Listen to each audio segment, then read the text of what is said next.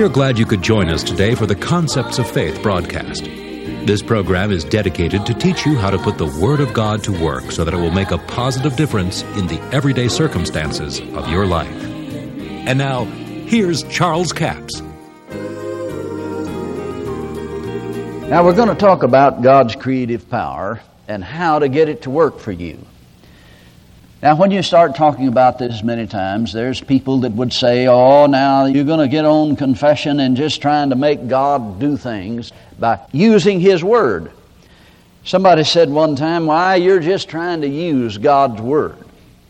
Well, yeah, there's anything wrong with that, you know. I use God's Word. God sent His Word for us to use, to build our spirits, to program ourselves, to believe like God believes. Is anything wrong with believing like God believes?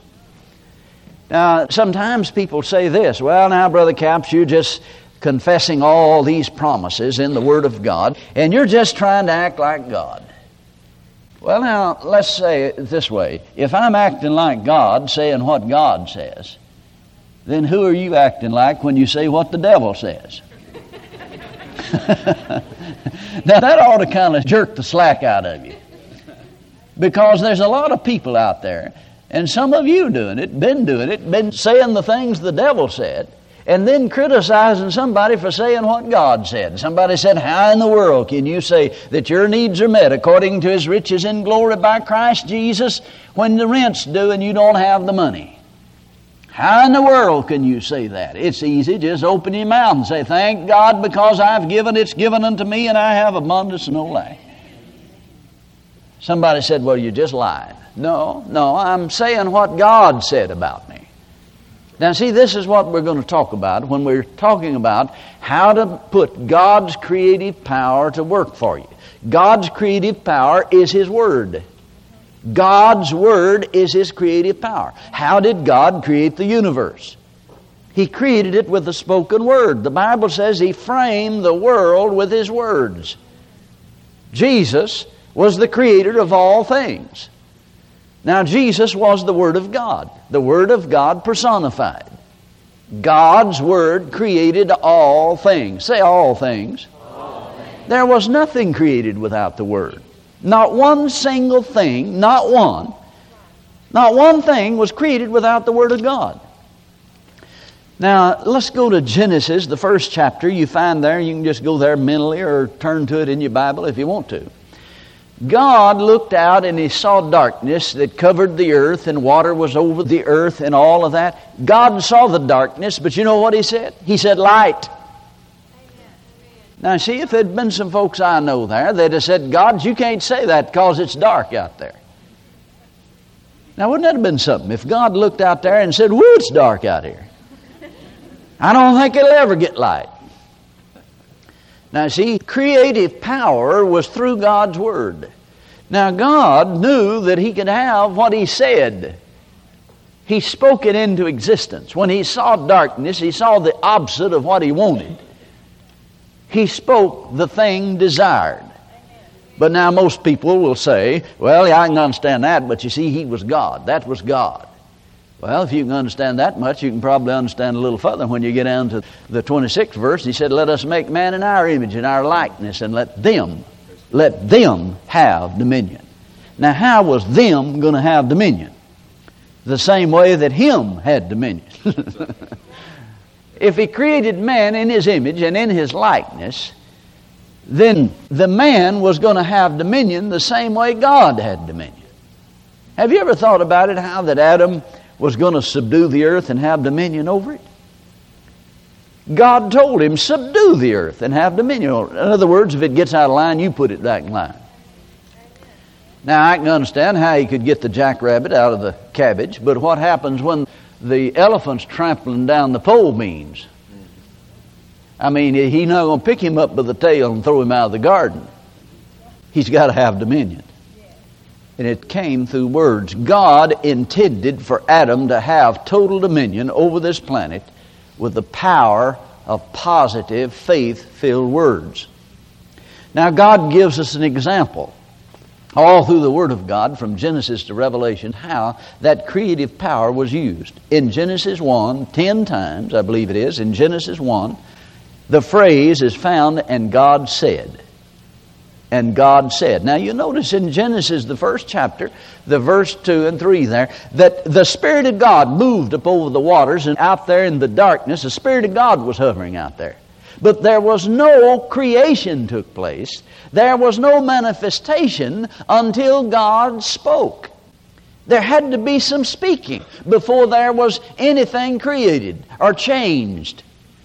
Now, if God created us in His image and in His likeness, then He expects us to follow after His example. In fact, Ephesians 5:1 tells us that Paul said, "Be ye followers of God as dear children." Now, the word follower there in the Greek is the same Greek word we get our word imitate from. Imitate God. Now, if you're going to imitate somebody, you're going to walk like them, you're going to talk like them, you're going to try to act like them. Now, that's what it means to mimic or imitate someone. So if we're going to imitate God, we're going to have to learn how God operates. And we have to learn to think like God and act like God. I know we was fishing the other day, and I don't know who it was with me. I said, "Now, you throw right over there by that cypress knee. There's a fish over there." They threw over there and they caught a fish. I believe it's in that. She caught a fish. And she said, "I believe you think like a fish." When you learn to think like one, you can catch them, you know. You know where a fish would get. So when you begin to think like God, you act like God. That doesn't mean you're trying to be God, but you act as God would act in this certain situation that you find yourself in. We're talking about God's creative power, and Christianity is called the Great Confession. But many people are defeated in life because they confess and believe the wrong things. And I'm talking about many Christian people. They confess and believe the wrong things. Now, see, what we're talking about here is a practical side. Some people think that the gospel is just not practical today. But now that's why I chose to deal with this subject, because this is something that's practical. I could have taught something that would inspire you. You know, you can get people pumped up sometimes till you get their feet off the ground. They can't even touch the ground. They get so heavenly minded, they're no earthly good. But what I want to do is give you something that's practical that you can use in your everyday life, in everyday situation. When we confess and believe the wrong things, we're going to fail in life. Faith-filled words will put you over in life. Fear-filled words will put you under. Man is a spirit being, and he's capable of operating on the same level of faith with God. Now, when God created man in His image and in His likeness, that's what it means, that we're capable of operating on the same level of faith with God. Now, just hang on. Don't run off. It'll all turn out all right. Sometimes people feel like, well, that's blasphemy to say we can operate on the same level of faith with God. Well, read Mark the 9th chapter, verse 23. Jesus said unto him, "If thou canst believe, all things are possible to him that believeth." Now, another place He said all things are possible with God. Well, if all things are possible with God, I'm with God. And then Jesus made it stronger. He said all things, how many things? All things are possible to him that believeth. Well, thank God I'm one of the hymns that believeth. If you believe, all things are possible. Now, doesn't that put you capable? It didn't say that you were there. It makes you capable in your spirit of operating on this level of faith. And that's the same level of faith that God operates on. Now, we're talking about God's Word and the power of it to change the situation. God never does anything without first saying it. Did you notice that in the Word of God? He never did anything without saying it first. In fact, the power to bring it into manifestation was in the saying of it.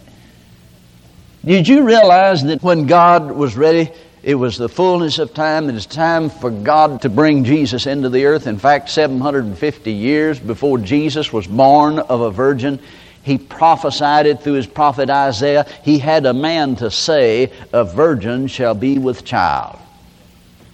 Now, there's something that we've never understood about the prophecies of the Old Testament, I think, and not only the Old Testament, even modern day prophecy of the true prophet. Some of these things would never have come to pass if somebody didn't have the faith to prophesy. Because God had to have a man in the earth with the authority to proclaim and decree what God said. And he had to have the faith to do it. If he didn't do it, it wasn't going to come to pass. Because the power to bring it to pass was in the Word itself. That was the creative power. That's what brought the universe into existence. All things were made by Him. Him who? Him, the Word of God.